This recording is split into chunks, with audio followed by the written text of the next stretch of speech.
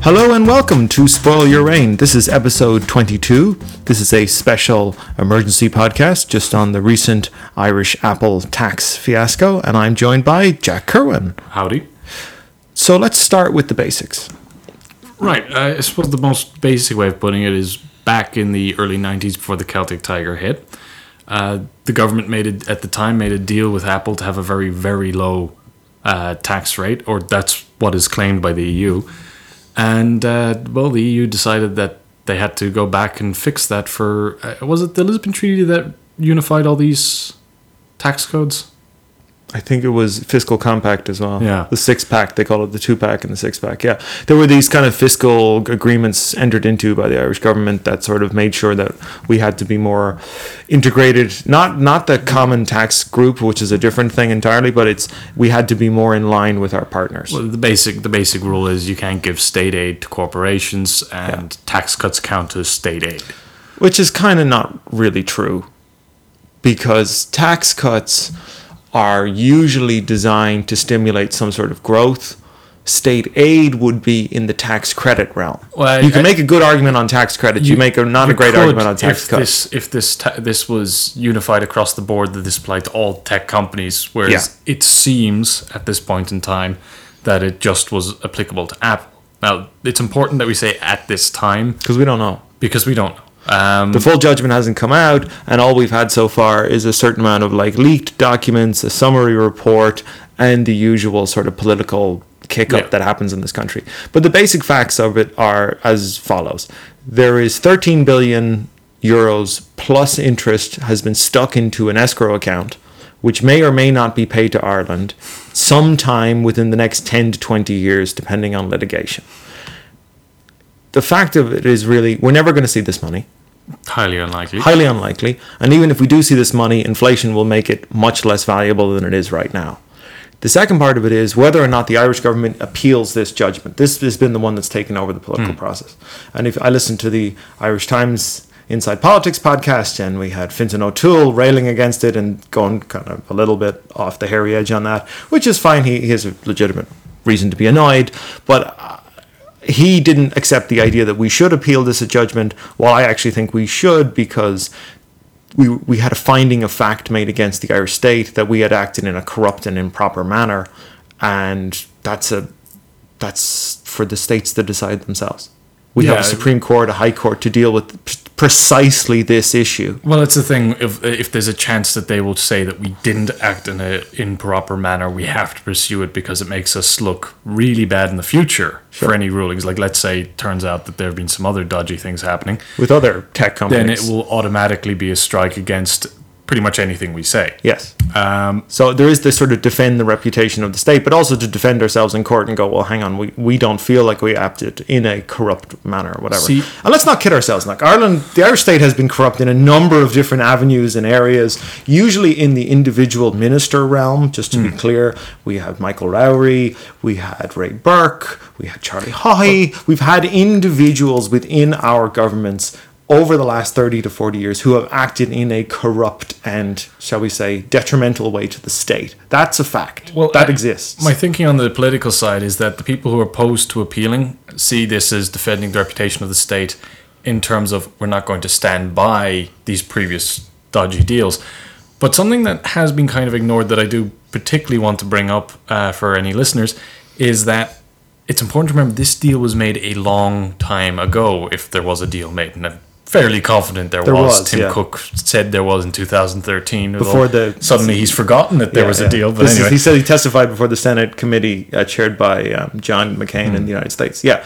I mean, 1991 in Cork, you and I both know the economy of Cork was in a serious problem. You had an unemployment rate of effectively 52%. Yeah. It was an economic black spot. And, you would understand the logic of we have to make some deal for this area. We can't have the second largest city in the state in a place of complete economic collapse. And there's an important thing to remember that I'm actually quite curious about some of the older companies that are now defunct that were operating in the same area, like Wang and Siemens and so on, whether they got similar deals to boost up the southern west economy of The only thing is Apple's the surprise winner of all those companies, 25 years on. Also, Apple wasn't that large in 1991. No, that's very important to remember. Apple was on its massive downswing in 91 and was only going to get worse for the next 9 years. They had fired Steve Jobs. There was new management. They were in trouble. Which actually is something I want to bring up for people who are saying that Apple will leave. Apple's been here a long time. And under a number of different management teams. It is a very different thing to be moving, like, let's say Facebook. Facebook might leave. Facebook's only been here a couple of years. They're in Dublin. Dublin is just like transient. Dozens of faceless corporations that are set up here. Apple has been here a long, long time. I mean, there's a reason why Ireland is strangely one of the few countries that has always had Apple computers. I believe there was a massive debate in the mid-90s about whether they were going to go for Apple as the computer of choice. I would have much preferred if they had, but they didn't. But at the time, there was a reasonable debate because the factories were here. But also Dell was in Limerick and similar sort of. I mean, I wonder, did Dell get a deal for Limerick? I mean, that's a valid question. Good question. Did the third largest city in the state get a similar deal, which was also economically depressed? I think people have to realize that the context of the late 80s, early 90s, the economies of the regions were in serious trouble. Similar to today, but actually in some ways a little bit worse. Well, I think the key difference in my view is, number one, when these deals were made, no one foresaw Ireland's economy suddenly leaping. No, nobody foresaw 20 the Celtic places. Tiger. No. And on top of that, there's the thing of, I think there might be a problem here of successive governments, right? So if what this would have been, was this Fianna Fáil or was it the Rainbow Coalition? 91 was the last government of Charlie Haughey. Yeah. Okay, so you have the Haughey government, then you switch to the Rainbow Coalition. No, then you have Reynolds and Labour. It's Haughey, Reynolds, John Bruton, Bertie, 1, 2, 3, Cowan, and Haughey, and Enda 1 and Enda 2. So that's at least 6 to 7 different governments in a 25 to 30 year span. So the key thing as I see it is that the government before Bertie comes in had so many other issues to deal with. Any deal probably went completely unnoticed for the most part. Then you get the Bertie years, and Bertie was never going to be chasing after extra tax revenue from major companies. That was not Bertie's area of interest. There was also no need because they were making so much revenue from stamp duty on housing. There's no interest in doing it. They had revenue coming in. Especially as a Dublin Taoiseach, it would have looked like he was deliberately going out to harm the second biggest city. And this is when the Dublin sprawl is really beginning to become a problem. Late 90s, early 2000s, yeah exactly. And then, of course, you enter the Cowan government when everything starts collapsing. And I actually just wonder if this agreement simply became a thing of just no one paid attention to it. It just fell under the radar until relatively recently. I mean, there's a question the revenue commissioners have to answer because it seems to be that they did these 2 reviews, one in 91 and one in 2007. And so the question is, what did revenue see in 2007 in the intervening couple of decades, and why didn't they? Did they see something hinky and do nothing? Probably unlikely. Did they see it and go, okay, yeah, there was a deal done, but they've employed a lot more people now, and we're bringing in more revenue from the employees they have, therefore we're going to let it slide. And of course, the bigger question that is pretty much on everyone's minds, especially between the EU and US, is who actually gets what money? Which is really what this whole question comes down. There's a reason the US came out with its statement of we won't allow the EU to come in extra national tax body. Because they want a bite of the apple. Because they are the international tax body, which I find kind of funny. Yeah, but they are. And then there's, of course, questions in the EU of should the money get taxed solely in Ireland? Should it be taxed taxes? by the various different countries that product is sold in? In fairness, they are taxed in the countries they're sold in. VAT applies pretty much across the EU. It's just the money funnels back. But what we're dealing with right now is, and I was thinking about this last night, it's almost like it's the Philip K. Dick conundrum, to use a literary analogy, where he always talked about, in his books, there's 2 villains constantly running throughout his books. There is the corporate state, that is a stateless corporation that does whatever the hell it wants. And then there's the state that has armed itself to deal with the corporate state, and the individual is crushed in the middle. That's always very Philip K. Dick. That's a Philip K. Dick kind of dystopian view of the world. We're nowhere near there. But what we have got is the first part. We now have corporations that have, in some ways, outgrown their home nations, are trading across the planet have employees and bases of operations across the planet. And how do you kind of figure out where the revenue from this goes? So like, okay, their revenue goes back to shareholders, but where does the government come in to take the bite of the apple? Well, the bigger problem, in addition to that I see particularly with tech companies, is where is the money going? I mean, even stick with an Apple example. It's like the Apple II and the Lisa. You know, the big problem that they had of where was the money going to fund this project while they were working on this project. And it would be very difficult to say who was in charge of what and what went to where, because things that were invested into the Lisa project also went into the Apple II. And I imagine that's the same today with tech companies, that Apple might be able to very definitely prove that a whole lot of their money has gone into improving the user interface, the operating system, and all these things. But that money might have gone into their offices in California or some blokes down in India, God knows where. And I think that's probably where a lot of the hinky money problems come in, where it becomes a sort of Hollywood tax kind of system. Well, I mean, also they're in trouble because so much of their revenue is reliant upon iPhone sales. Yeah. Like they sell a lot of Mac computers. We're recording on one, but it doesn't mean that they sell an overwhelming amount of them. No. Most computers in circulation are still PC computers. Well, in many ways, I wonder if the Apple laptops are a loss leader. You know, you could make a loss in the laptops, but if you're getting the laptop and the desktop, you're buying the iPads and the iPhones because they work so well together. Yeah, they do they're good at the ecosystem. That seems to be something they're very good at. But I mean, the iOS system seems to be something they've done very well, and they did iPods first, and they did iPhones, and they did iPads, and those are the three that sort of made most of their revenue, you know. But like, as I said, that's my general curiosity about, like, it's hard to tell where the money actually goes with a lot of these companies. But moving on from that, on the case of the 13 billion. Couple of things. One, people have been saying the money has to go into our debt, which isn't true. There's nothing stating it has to go into our debt. No, it's a suggestion that it should. I would personally be on the side that it should go into our debt. Let's just be clear, actually. Are you talking about the debt or the deficit? Let's just, because sometimes people get confused. I am actually saying the debt. Okay, the debt. So just go straight on to the debt. Just to explain the difference. The deficit is the difference between expenditure and income per year on a year-to-year basis, what the government spends, right? We have a small, used to be much higher, but a fairly small but sizable year-on-year structural deficit, which we are reducing due to, at the moment, increased tax revenue from new people going into the labor force. So we probably don't have to do a massive amount of cuts to get rid of it. It should actually go lower by 2018, 2019 to a kind of in the 300 million range, which is very reasonable and doable. I know that sounds crazy. I know that sounds crazy to your average person listening going 300 million, but really it's not. And in the context of a budget of 52 billion, it's a very small deficit. The debt, which is what Jack's talking about, is the money that we have borrowed from money markets over the last 40 years that comes to fruition every year. We have different 10-year bonds that come into fruition. They all have interest rates. And the problem is we have a debt to GDP ratio of, I think it's 100, maybe 101% or something like that. So it's very high. So Jack wants to take the 13 billion and reduce that to the 90s, maybe 80s, which makes perfect sense because it opens up your economy a little bit because you have less fear. My prime reason is that we don't have a particularly stable government. No. God knows what government we're getting in the future. And my concern is that if the money doesn't just go straight into debt, is that a lot of people are going to start playing a little bit of footballs with this. Oh, could we build stadium? Oh, maybe we should chuck like an extra $2 onto the dole. You know, just. I mean, my biggest worry is if you handed 13 billion to Fine Gael, you could see an obliteration of our tax base. Yeah.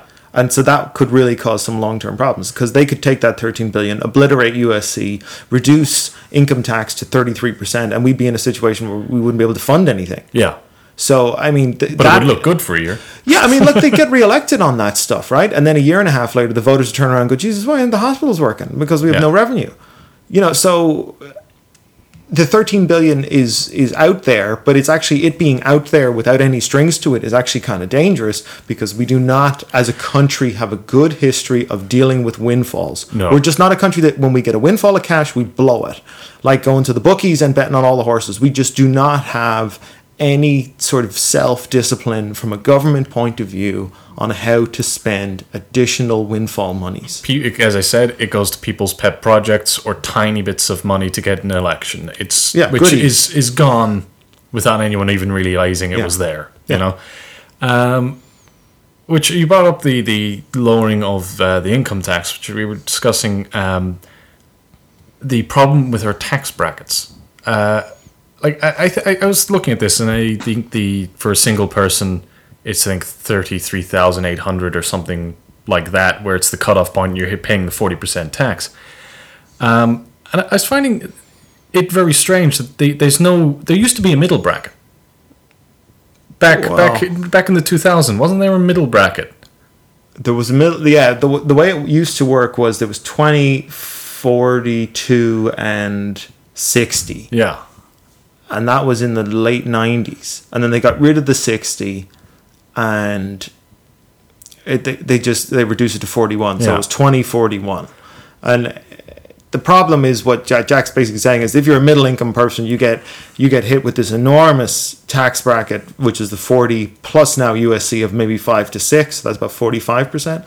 Then you're getting taxed at the same rate as someone who's earning hundreds of thousands, which makes no sense. Well, this is where I was actually thinking about this. This is where I think the perception of public servants, like Gardaí, teachers, so on, making huge amounts of money goes a little awry. Because while people do make, it's the gross salary, not the take-home pay. While 80,000 looks a lot, once you've added the 40% tax, so once you've added all the little charges and PAYE and everything else, suddenly you're looking at about half of what you're actually you're seeing on paper, which is a little baffling, because I do feel that, especially for our generation, it's going to be a severe problem in terms of saving. That once you're hitting 33-ish thousand, most of our generation is still, as you've said before, staying single, not having kids, that we're getting hit with these massive taxes that make saving not impossible, of course, but it's a disincentive. You know? I mean, I would be... When it comes to tax policy, I think we need to do two things. We need to make the USC more progressive than it is, so that if you get a raise, you don't get immediately fired into this enormously new tax bracket, which does happen to people. So if you get an extra $100 a year, you're now paying a couple of thousand more in taxation, which is a disincentive to go for a raise or for a higher position, which is dumb. Yes, because suddenly you're looking at, great, I'm not getting $2,000, I'm actually looking at losing $400. I'm net losing money even in some cases. So that needs to get looked at, and that's a small tweak. That's not like the end of the world. So the USC is a relatively good tax because it hits everybody and you can't really run away from it. The income tax, I think you're right. I think we should raise the cap for the 20%. So the 20% will continue to 38, 39,000, and then we have a 40%, and then we can have a 60% for the super high earners.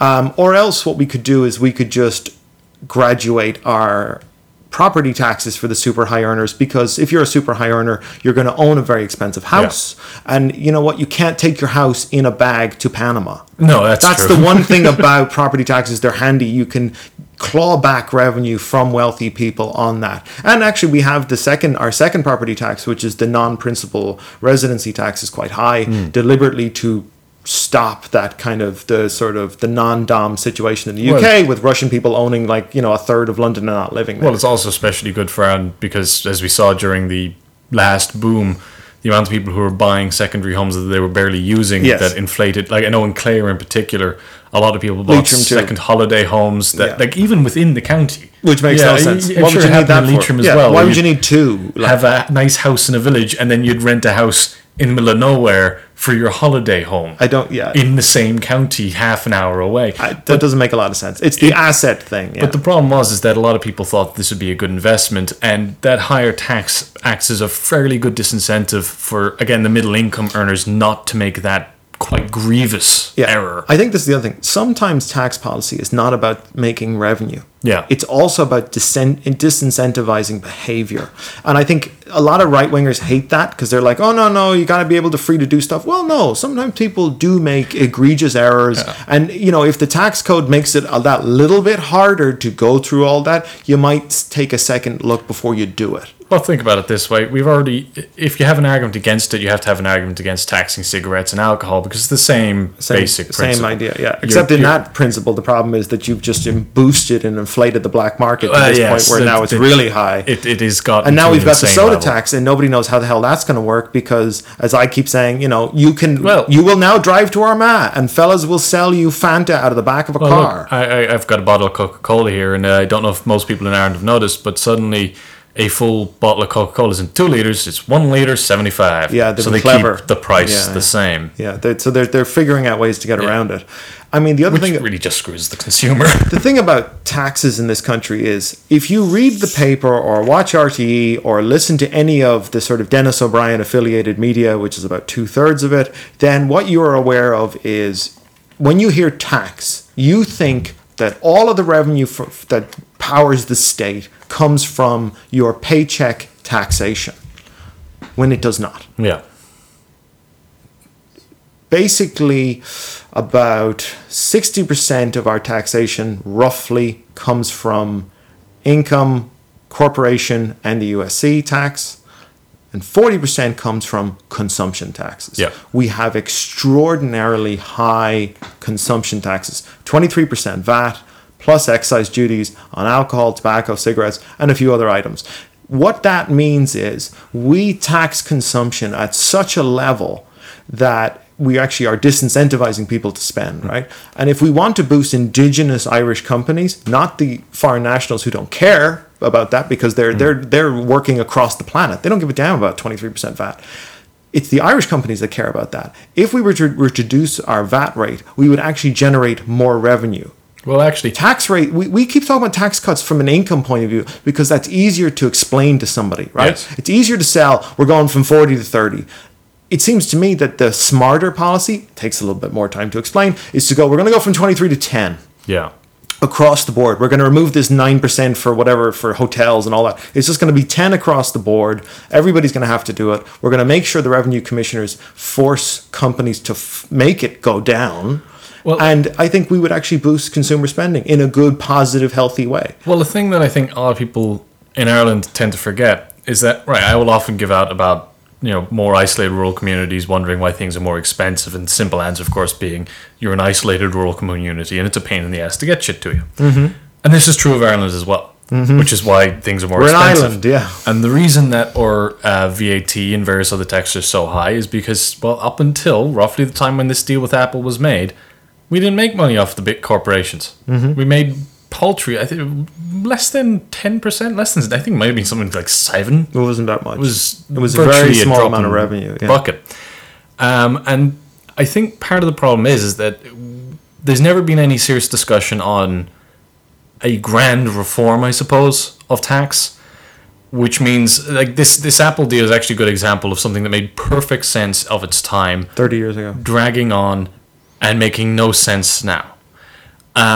Now, I will agree that there have been some people pointed out that if a deal was made, we probably could have got a slightly better deal than the one we gave them. We don't tend to do good deals, yeah. We were pretty bad at Carve is a good example of that. But it does have to be looked at without having the fear that suddenly all the corporations are going to leave. Because that constant fear leads to a general thing of like, well, we better just do whatever the corporations want in order for them to stay, which leads to a very difficult way to run a state. Well, it means you're not actually running a state. What you're running is a business emporium. A holiday hotel. Yeah. And I think part of it is this, like, we are offering phenomenally low corporate tax rates and infrastructure to help these companies set up here. The IDA do a really good job at helping these companies out. We've got an educated workforce. We've got a number of very good universities. There are graduates coming out, yada, yada, yada, right? We got all these good things. There is no stick that we apply to the companies. And it seems to me that the most basic stick to apply is you must make a guarantee in a contract that you guys will be here for 10, 15 years. Minimum, because we're giving you foregone revenue with these extremely low tax rate, and in return, you're going to be here for a while. And that seems to me a fairly fair bargain. If I'm going to a boardroom of a major multinational corporation and I say, I secured us a 15-year deal, of course the board's going to go for that. Yeah. 15 years, it's stable, things aren't going to change. Ireland is not going to have a coup tomorrow morning at 3 o'clock in the morning. We're not going to have the army tanks on the street. We don't have that kind of political situation. Boring political Very country. boring, yeah. We don't have the kind of upheaval that other countries would have. That offer similarly low tax rates. Speaking of our voting system, it's designed to keep stability. Yes. But I think there's another aspect that's lost, that there's no problem. I have no major issues with corporations paying less than 12.5%. On the condition that whatever cut we're giving them, they're putting into innovation here, which is, I think, and it's no secret to anyone in Ireland that part of the problem that people have with a lot of these companies is that a lot of them aren't innovating here. No. We're turning into just their administrative centers, Call centers, call things like centers, that, yeah. which is good. I'm not going to complain. Beggars can't be choosers. But at the same time, I think that's the thing. We're no longer beggars can be choosers. Yes, we were that. Actually, that's a fair point. 91. Yeah. That's what we were. Yeah. We're not 91 anymore. We're not a semi-developed theocratic state attempting to blindly find our ways out of a cave. We are now a real country which actually has to get some real responsibility on how are we gonna deal with the fact that 2/3 of our economy is dominated by foreign companies. Yeah. And nobody has figured out how to do it. Nobody has come up with a relatively good solution for it. As you brought up before we started the podcast, the ridiculous numbers earlier in the year that everyone probably remembers us talking about, but what was it, 300%? Yeah, we had like growth? A 300% GDP growth in a month because a couple of companies posted enormous profits, enormous basically revenue went through them, and this affected our national GDP. And the thing is, we can't look at GDP anymore. Yes. Everyone thought that we were a laughingstock. We used the same calculations as everyone else. The problem is that the Irish economy does not work like every other economy. We're a small country, so a single... It actually reminds me of Nokia. Yeah. Remember when Nokia collapsed and suddenly the entire economy... Is it Finland? Finland was in trouble. The entire economy of Finland was in the shitter because of one giant company. Yeah, it's like cash crops. Yeah. It's modern day cash crops. Oh, the peanuts didn't work this year. Uh-oh. Yeah, it's the same... Come by to your country. Yeah, it's the kind of similar problem. If you put all of your eggs in one basket, these things will happen. Yeah. But I think we have enough baskets now. We do. And I also think that the government should not focus on GDP anymore. We should make a decision. GDP should be the realm of the Department of Finance, and GNP should be the realm of the Department of Public Expenditure and Reform. Because we actually divided our finance departments into two. Now, it was done for kind of wishy-washy, semi-BS political reasons in 2011, but now that it's actually done, we can use that bifurcation to our advantage. Yes. We can say, look, because we have so much external factors in our country, our national finance department should look at that in a different way, but we also have this indigenous national economy that should be looked at by this other department. So you divide it up. We used to have in the 70s a department of the economy. It's the same idea. You break it up so that they do different things. We're looking at our international economy, like in the country, and our intranational, corporations that are covering everything else. Yeah, and of course, an intranational includes us in the north as well, and all the agreements we have with them. Again, another thing I just want to, because I did see an awful lot of people talk about these companies leaving, particularly tech companies. Something I want to remind people: the amount of giant server farms that serve all of Europe, from Microsoft and Google and a number of other companies, that are set up in Ireland, that you don't move. You don't move a giant server farm. It doesn't happen. And it's important to remember that they're set up in Ireland not because we're cheap, but because climate-wise, we're good.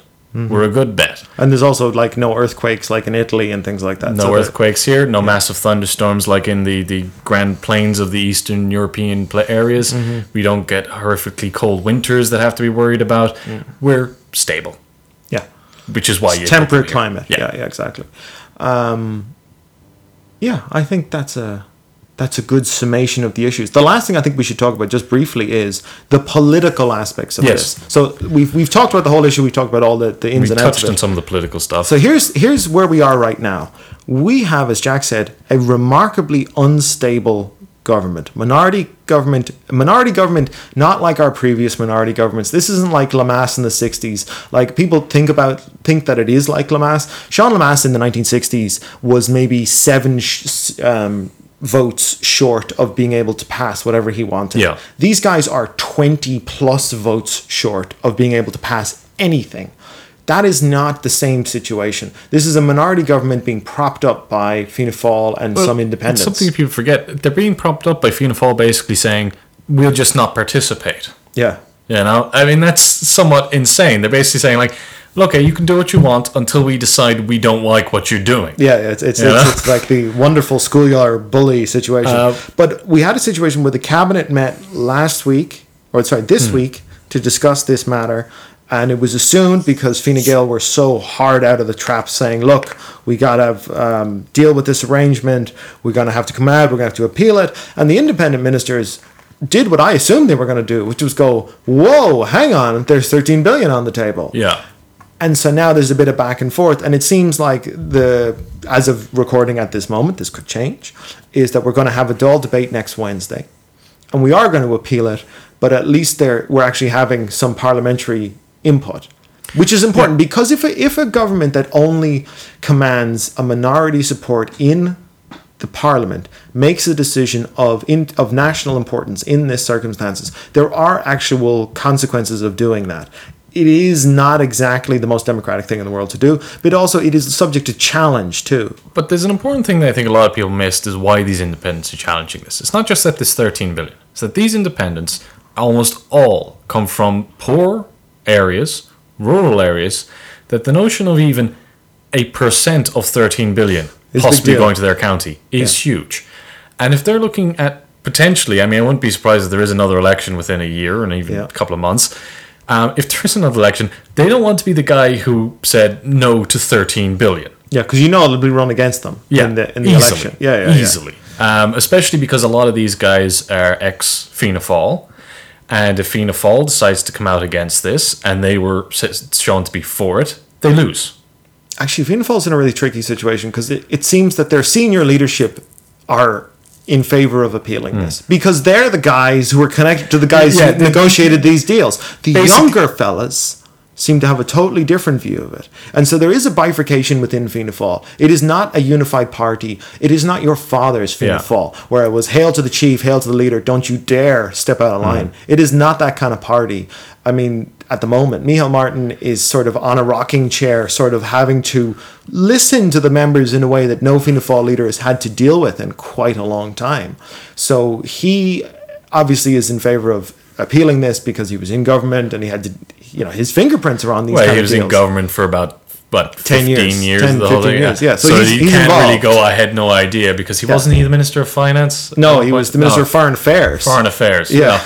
I can't remember. He's had a lot of ministries. He has, yeah. He's connected. So, but the younger guys have no connection. Yeah. And they're willing to do the typical opposition thing, which is, that's terrible, we would never do that. But they have the senior leadership who are like, hang on, we're involved with this. And people we know are involved with this, and we can't set our own guys up.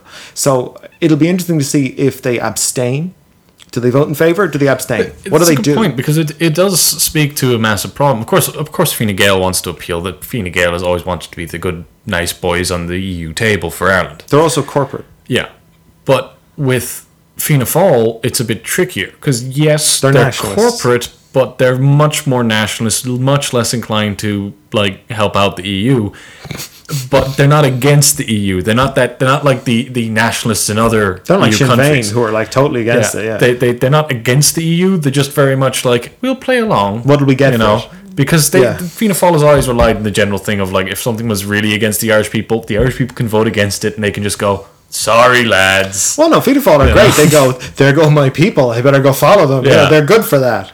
I do think though that this is a political crisis, a real one. Not this Olympics Also an interesting one, because how many of the other parties haven't been quick to capitalize on sort of shows how complex it's complicated. this is. Yeah, and it's hard to, you don't know really what to do about it, because Yes. it's got all these moving parts and you don't really know what to do. And also we still don't have all the facts, which always makes it But more yes, complicated. I mean, this is the tricky thing, is that it's obvious. You could look at the numbers and go, it's obvious that the deal was made, right? But you're looking at numbers that have moved around a lot over a number of years, and you're looking at a quite significant problem, which is that appealing means it looks like you're throwing away 13 billion. Not appealing makes it look like you're just trying to screw over corporations. Whether or not either of these things are actually true, Yeah, exactly. does not matter. I wonder how the populace generally, as in the citizens of the country, really are going to view this, because I wonder if they'll just go, this is some complicated financial crap which I don't understand, and I think they're cynical enough to go, we're never going to see that. And I wonder if just their natural cynicism will just go, away. As far as I can tell, there's been sort of 3 points of view. How bad was it that we made this deal? 3, oh no, they're all going to leave if they get screwed in this, which is not going to happen. Like, I think these people forget how expensive it is to relocate these kind of offices, especially with the connections they have here. And then there's 3, exactly what you said, is like 13 billion would be nice, but like, probably won't happen. I'm not going to see any of it. Like, it's the thing of, it would be $3,000 for everyone in the country. That's never going to happen. I think the political part of it is, this actually isn't going to affect Fine Gael in any major way, because Fine Gael's, they're doing exactly what their voters would want them to do. that's exactly it. And also, they are at this position now where they have returned to their mean. Yes. Their mean amount of seats is 50 seats. That is the average amount of seats they've gotten, going all the way back to the 30s. They got on average 45 to 50 seats. They've just had a weird shift from where they're being voted from. Basically, in the next election, they stand to pick up seats, not lose seats, pick up seats. So if they make their current voters who voted for them happy, then they're doing nothing wrong. Fianna Fáil are in trouble, because they have to make a decision on how they want to deal with this. Sinn Féin have not really come out with any decision, because they're being clever. They're going to sit and quietly watch and see what happens. The little parties are doing the clever thing and going, I imagine the little parties have figured out that most people in Ireland don't know how to actually feel about this. No. Because, again, there are some people who haven't quite grasped this is an attack on a 12.5% rate. Most people still haven't copped onto that bit, to be fair. But so the small parties are doing the thing of, well, we don't have to do anything. What's going to happen is that if the independents push the issue, and Which they seem to be doing, then it doesn't fall on Fine Gael. No. It falls on Fianna Fáil to decide whether we appeal or not. That's going to be what happens. The recorded vote on Wednesday, if there is a recorded vote on Wednesday, it'll be very interesting to see how it comes down. Because this vote is going to be the first vote of the government on the government's kind of competency in government, right? So in the last couple of months, whether this is actually a sustainable arrangement. Yeah. So it's going to be, we're the 3rd of September now, so this will be early September next week. They have to win this vote, or at the very least not lose it terribly badly. If you lose it by 1 vote, that's not too bad. Because if they lose this astronomically, if Fianna Fáil go total hardcore, populism on it and just vote it down, then what does that say about the budget that's coming in 5 weeks' time? Well, these are all connected. We've got a budget that has to pass. I think a lot of people don't realize this. If the budget doesn't, because we haven't had a government that fell over a budget since 1981. And it always falls over something stupid. Yeah. And this is possibly something stupid. So the question is, like, if the government can't pass a budget, that's it. Game over. Restart. We all have to go back and vote again in the winter time, when the electorate is at its most pissed off. Which, again, leads even to the bigger questions of what the hell is going on with Brexit and this Apple situation, while everyone's trying to figure out who runs the country next. Yeah, and I don't see a majority government being returned. No, I'm standing by my general long-term prediction that this is going to force cooperation between parties, that they're not going to be able to have their hard stances like they used to. Not that they're going to make coalitions, not in the same way they used to. No. That they're going to It'll have be to... loose arrangements. Though. Yeah, they're going to have to make agreements that maybe, you know, Fianna Gael and Fianna Fáil say, okay, so on economic stuff we team up, but, you know, on social issues we won't. You know, Fianna Fáil might go to the other parties and go, look, on social issues we're more with you. Yeah. It's not an ideal situation, but I think that's what's going to be the long-term consequence. Sort of coalitions of votes. Yeah. Yeah. It's. I don't think we're going to be able to have a majority government for another 7-ish, maybe 10-ish years. Like a proper solid majority. Yeah, well, we haven't seen one since 77, so it's not like... Well, I'm including the coalition. Oh, so right, yeah, that's yeah. even like ridiculous. We haven't had an overall majority it, yeah. since 77. I mean, how long... Like, that's 40-odd years ago. So, yeah, no, it's interesting. This is a test for the government. What'll happen, we don't know. It's interesting that the Fianna Fáil are the ones who really are in trouble.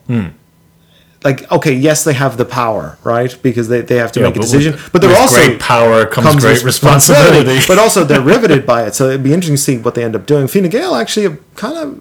I don't see how this is particularly bad for them. Their voters are in favour of this appeal business. They haven't pissed off their voters. Well, here's the strange thing. For a government that has largely been criticised in many ways for being a little wishy-washy... These guys are pretty definitive. The announcement was made. They said what they were doing. And they're not backing down from that. It's literally the ball is in everyone else's court. It is absolutely nothing to do with Fine Gael anymore. What happens? I mean, this is much like actually just after the vote. Yep. When they were like, "Well, you guys voted this way. It's not up to us to make a government. We had a government. You guys didn't like it. So now tell us what you want to do." So, which is a very good ploy for Fine Gael. That's the way they actually managed to hold on to their... It's interesting because they've never been in this position before. I always keep forgetting this is new for Fine Gael. Yes. This is a very new, strange experience for them to be in a kind of position of power and kind of being the only really cohesive party, which is hilarious to say that about Fine Gael. While of they're all currently parties, having massive scrambles for internally, who might be leader. Yeah, who's the next boss? But that's the strange thing. While there's a scramble for who's going to be boss, overall, they're kind of pretty much of a muchness in terms of their policies. There's no major... Well, they kind of cleared out the ideological decks the last election. Yeah, the lefties in Fine Gael, a lot of them went down in flames. Well, the thing is, and the right wingers all got driven out. They're still there, but they're much like the American Republican Party back in the 80s. People were Republicans not because they all agreed necessarily, because they all disagreed against the Democrats. And in this case, unified. You know, Fine Gael, yes, they still have their religious chunk and their right-wing trunk and all these different bits, but overall, they pretty much agree on the general policy that they want to pursue, just not necessarily how they want to present themselves to the country. That's right. They're basically deciding on what jacket to wear. Yeah, and it'll be interesting to see how it goes. I mean, we'll probably have a follow-up once we get a sense of the vote and what the hell happened, but... I mean, this is just going to roll on for the next 10 to 15 years. I mean, the 13 billion issue. It's not going to turn up tomorrow. It's not going to be part of the budget. Yeah, you've got Ireland and the EU and a giant corporation working together. That's a great recipe for 20 years of rubbish. Yeah, so this will be that'll be it. I think that's about it. I think that wraps up what we know anyway. So this has been an emergency quick podcast just to bring everyone up to speed on what's happening with the EU and taxes and Apple's mysterious 13 billion in escrow account. And it's been me, Jack Kavanagh. And me, Jack Kerwin. And thank you all very much.